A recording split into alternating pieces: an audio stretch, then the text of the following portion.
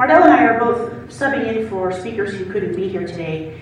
And originally I had thought to talk about two different women looking at how they help their tribes through economic hardship. But I decided I'm going to talk about one person because I think we're going a little more in depth and just focusing on one person makes it a little bit easier. So I'm going to talk about Julia Schultz, who's a member of the Gros-Ventre or Oneida White Clay tribe from Fort Belknap. And originally my talk was going to be talking about women during the Great Depression and how women on the reservations were helping their tribal communities.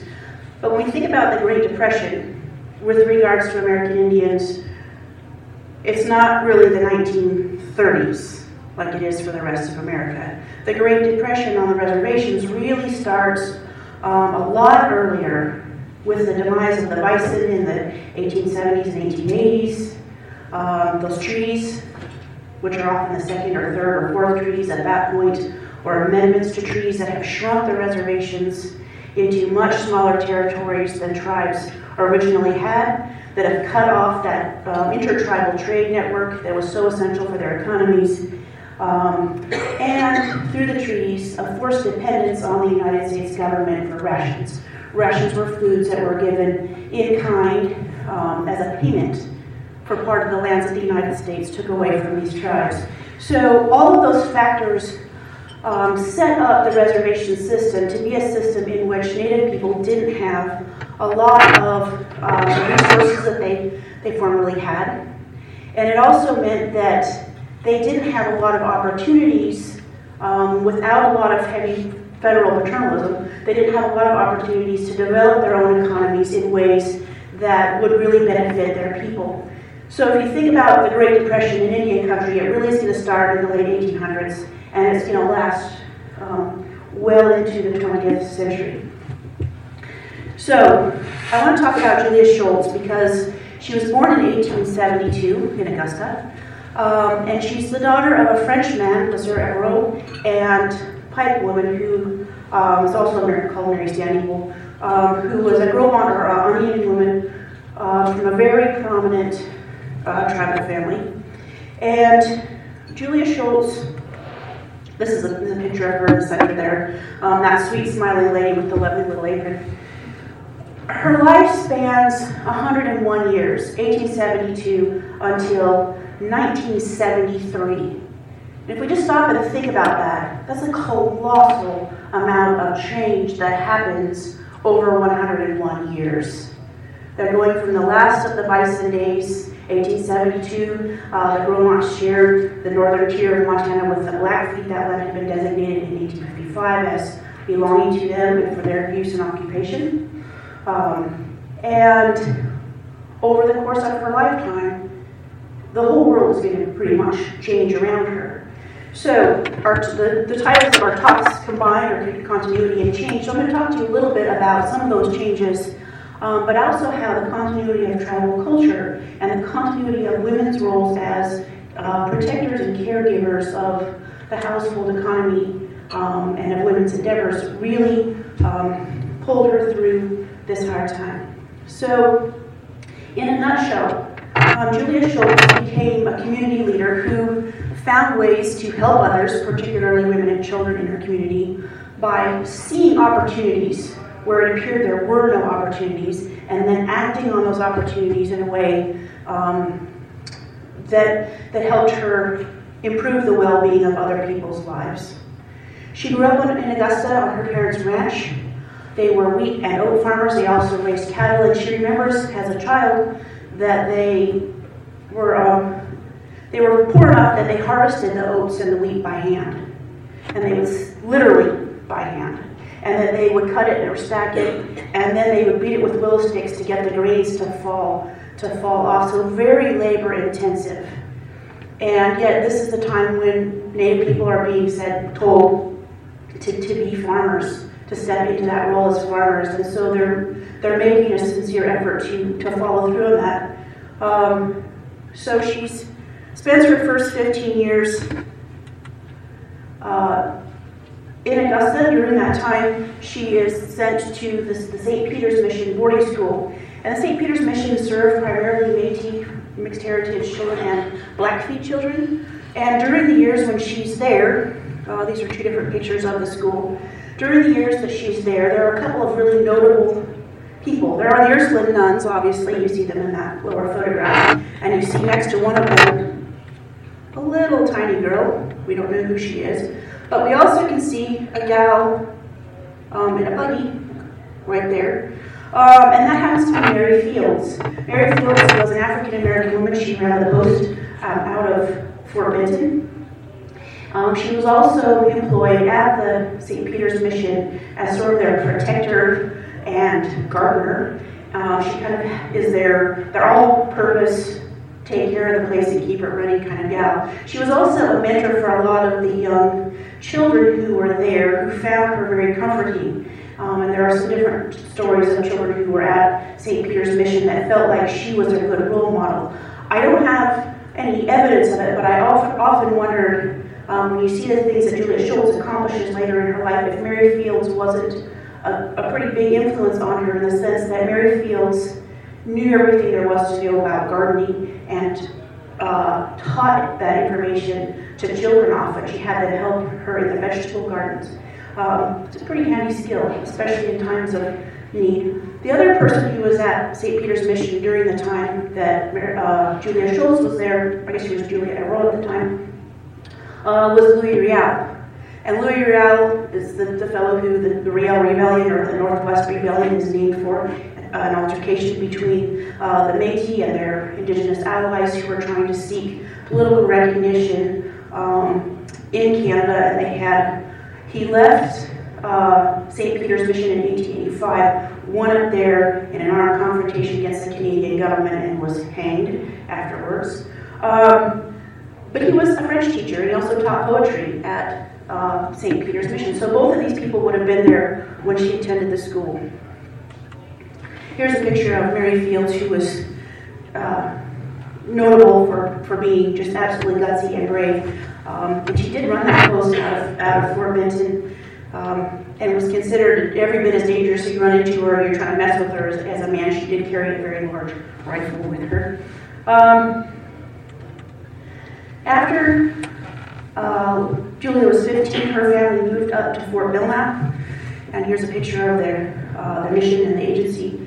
And they moved up there. Her parents had a ranch that they kind of restarted their whole ranching operation. It's interesting to note, just a little tiny side note, at one point her mother and she and her sisters were moving some of their cattle, trying to move them from the Augusta area up to Fort Belknap, and they were intercepted by some state official, we don't know who it was, who confiscated 20 of their cattle because they said, "You're not on the reservation, so we're going to fine you 20 cattle." Which was complete baloney, but they lost 20 cattle in the effort. Her parents go up to Fort Belknap, and Julia helps them work on the ranch. She also has a couple younger sisters who are at the St. Paul's Mission School.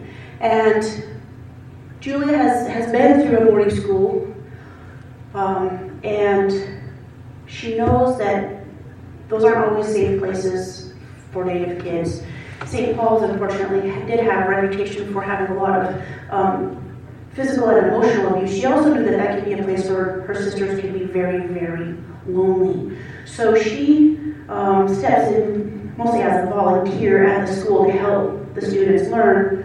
But her real role there, and this role that becomes her lifetime goal, is as a protector for her sisters, looking out for them, making sure that they get through this experience safely, that they are taken care of, that they are loved and nurtured, and that they're not suffering from loneliness or neglect or hunger or any of the hardships that other students faced.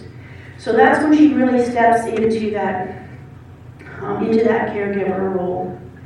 And I want you guys just to look at that picture for a second. What do you notice about those girls?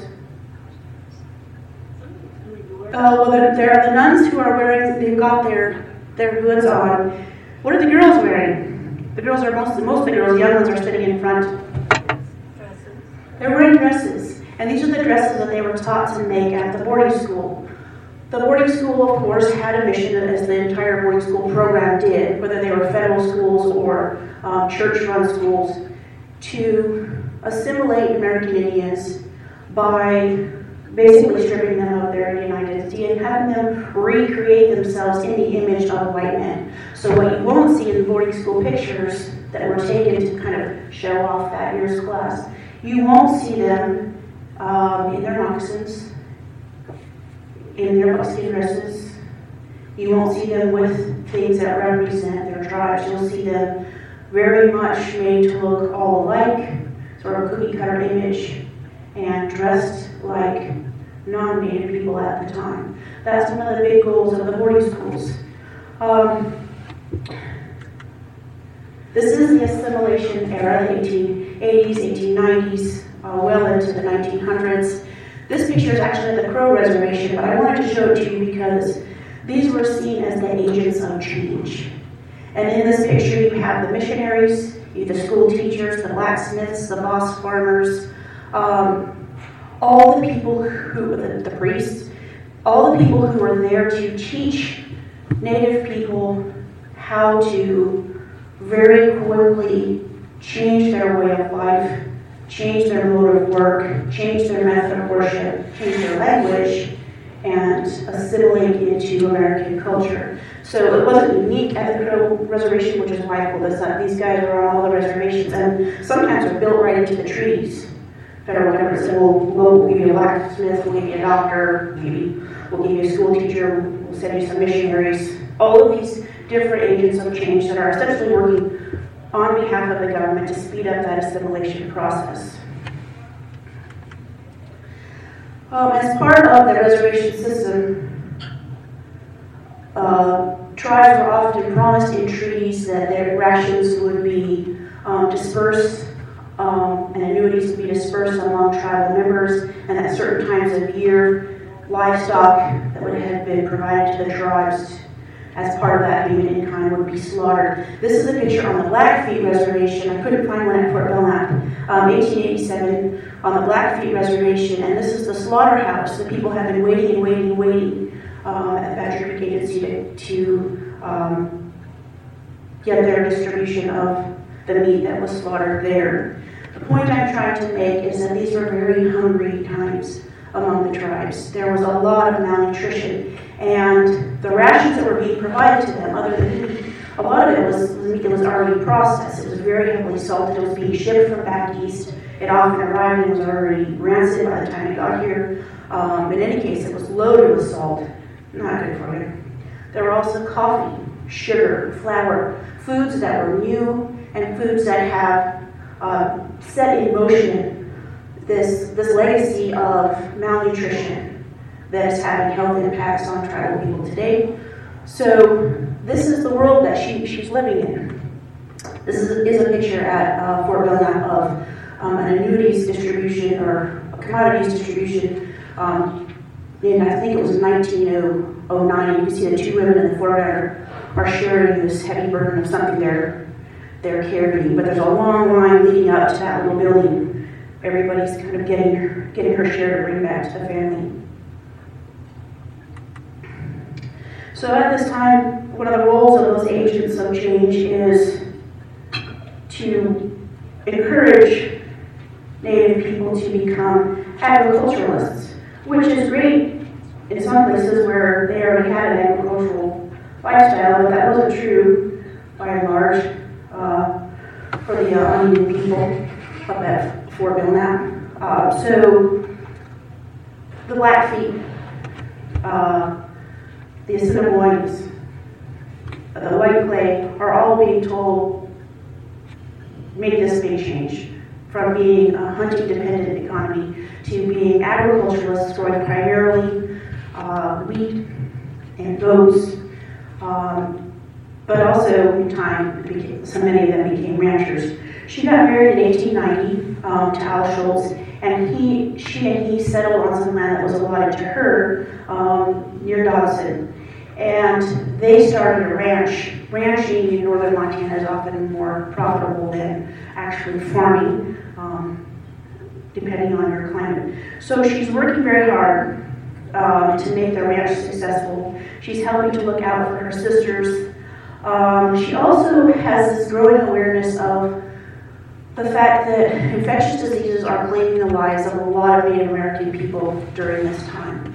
Diseases like tuberculosis and trachoma, which are being spread largely from the boarding schools to the reservations, where families are living in crowded housing and spreading it amongst themselves. Influenza is big at this time. Smallpox in the early 20th century is still going around Montana, and it's being spread largely by railroad travel. So as the railroads are passing through, it's kind of, if people are getting on and off, smallpox is spreading with them. Other diseases like influenza, measles, and all the regular ones are also taking a big toll. But the difference on the reservations is that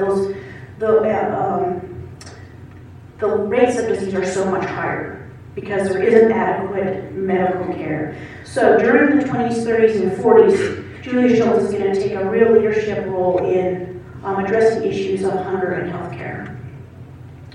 One of the things that happens during the mid-1930s is this passage of, in 1934, the Indian Arts and Crafts Act, which establishes an Arts and Crafts Board to promote American Indian arts as authentic Indian arts, kind of to give some economic incentive for Native people to renew their interest in producing arts, but also to kind of guard against these fraudulent people who were creating and selling us authentic Indian crafts. Mostly it was pottery out of the Southwest, and making money on it, pretending to be Indians. So 1934 is kind of, in both ways, good and bad, a watershed year in terms of federal Indian policy, because during 1934 that the Arts and Crafts Act passes. John Colliers is the Commissioner of Indian Affairs, and he really thinks that Indian cultures and Indian crafts and even Indian spirituality and their different ceremonial systems are valid and worth preserving and worth retaining, which is a complete 180 from the assimilation policy. So it's then that ceremonies like the Sundance that have been outlawed or the Ghost Dance that have been outlawed are quote-unquote allowed to come back into existence from a federal perspective.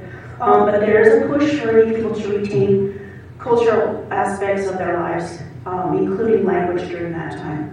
So this is the Northern Plains, a section of the Northern Plains Indian Crafts Guild that was formed in Montana. This was taken up in Browning, I think it was 1936, and these represent people from different tribes.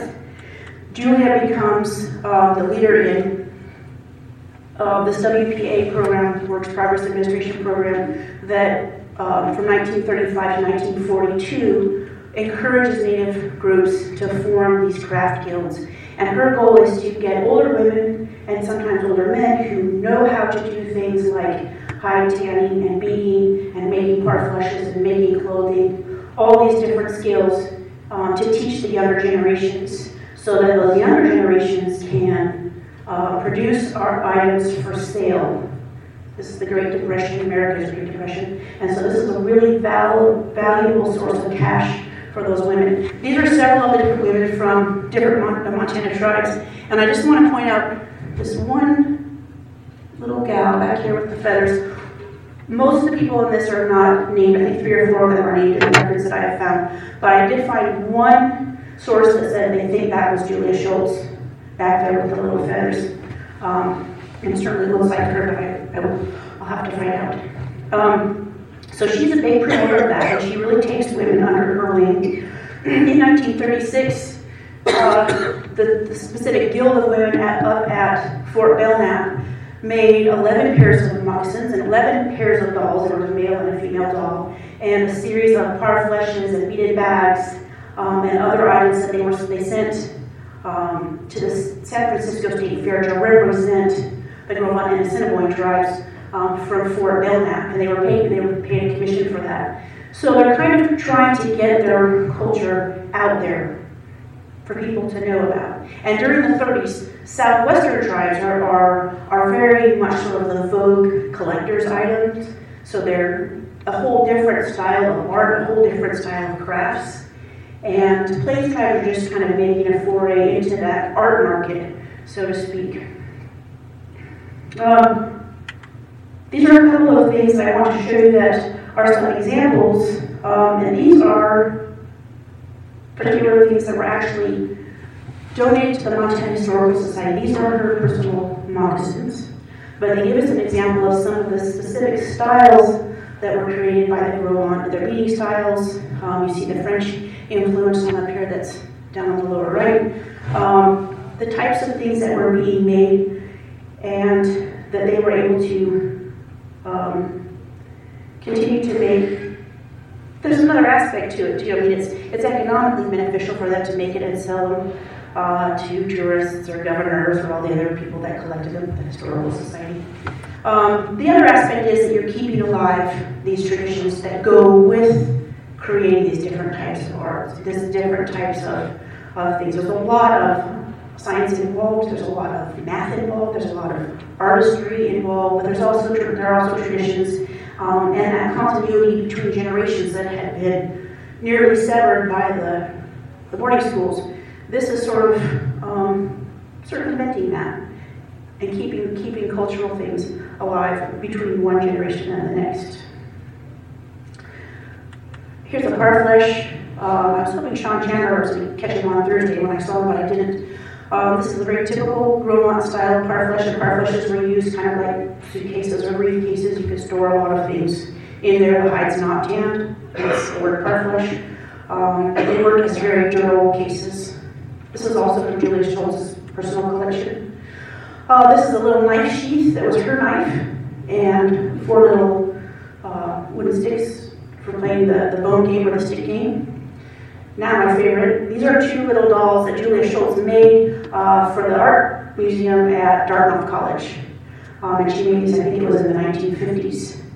But you can see she tried to represent white plain people very accurately in terms of what they wore, what they carried with them, the colors that were used, the styles. Julia Schultz also formed the first Federated Indian Women's Club in the United States, and it was up at Fort Belknap. The top picture is at Fort Belknap, the lower picture is at Fort Peck. Soon after the Fort Belknap Club was established, there was one established on the Crow Reservation that included both Crows and Cheyennes, and they worked with Henrietta Crockett, who was our public health nurse at the time. Henrietta Crockett was on a 50-year crusade against tuberculosis, and Julia Schultz said, yes, I will take up this banner on the reservation. And so she would hold well baby clinics and invite public health nurses in to teach you how to raise your baby, be healthy, how to take care of the mom's health. And then they would go into the schools and into the families and talk to them about tuberculosis and the spread of that disease. She also brought in the home extension ag folks from that ag school down in Wilson to teach them about canning and gardening, kind of reviving some of the stuff that she must have learned at some point from various fields, but bringing in these home economic experts to improve their well-being. During the early 40s, there was a big survey done of Indian life in the West. This is a bed down in Northern Cheyenne. There was no hospital at Northern Cheyenne, and that was another big platform that Julia Schultz took on. She petitioned the Billings Women's Club to please support and put all their effort into building a hospital at Fort Belknap and at the Northern Cheyenne Reservation. Joanna, like 2 minutes. Is that good? I think the group will allow you 2 minutes. I'll be quick. Okay. So she also wrote down, as a member of the Federated Women's Club, and she was the head of the Indian Welfare Committee for the state, she wrote down a really long history of the Gros-Ventre people, talking about their oral traditions, their treaty history, their family histories, and a lot about their sacred feathered pipe.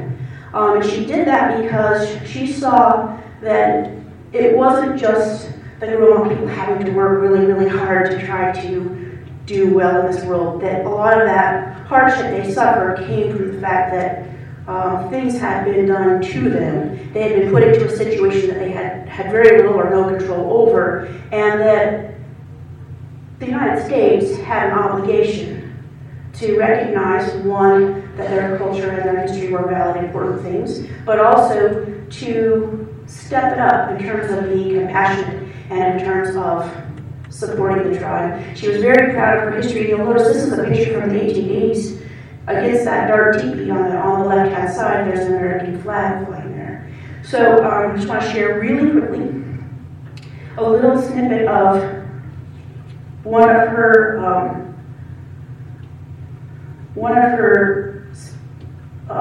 points that she makes in her paper that ends up winning a Federated Women's Club National Award, and it's given at a time when they're involved in a land claim against the United States, which, by the way, they did win in 1936. The United States admitted that it took a lot of land illegally from the Gro-Morne and Blackfeet tribes. But she aims her talk at the club women. She says, you are the agents of change in your communities.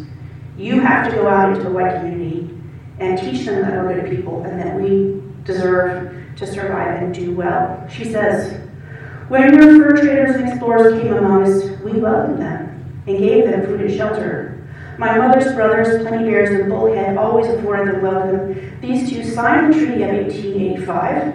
We have just now claimed the United States Court of Claims, which we hope and pray to win. Our people, especially our old people, are in need. We do all we can, but it is not much. There are only a few hundred of us left. I ask you, friends and fellow clubwomen, use your influence in seeing that our claim is accorded justice. In the 1960s, she donated 2 of her beautiful dresses to the Montana Historical Society, this buckskin dress and the elkskin dress, along with a lot of papers and the other objects I showed you. She also donated this painted teepee liner, which that's a portion of it. It really does go all the way around, which depicts an era of Gro-Morne history, some of which has been interpreted, some of which hasn't. But she did this prior to our 1972 Constitution, which set in motion Indian education for all. She did it because she wanted white Montanans to understand Native people. So she's really a bridge builder in that regard. And here she is at her 100th birthday. In addition to all this other stuff she did, by the way, she also was a tribal councilwoman in the 1930s, which was extremely rare. There aren't still a lot of women on tribal councils, but in the 30s, almost none. And she was a newspaper reporter for 20 years on top of it all. So thank you very much.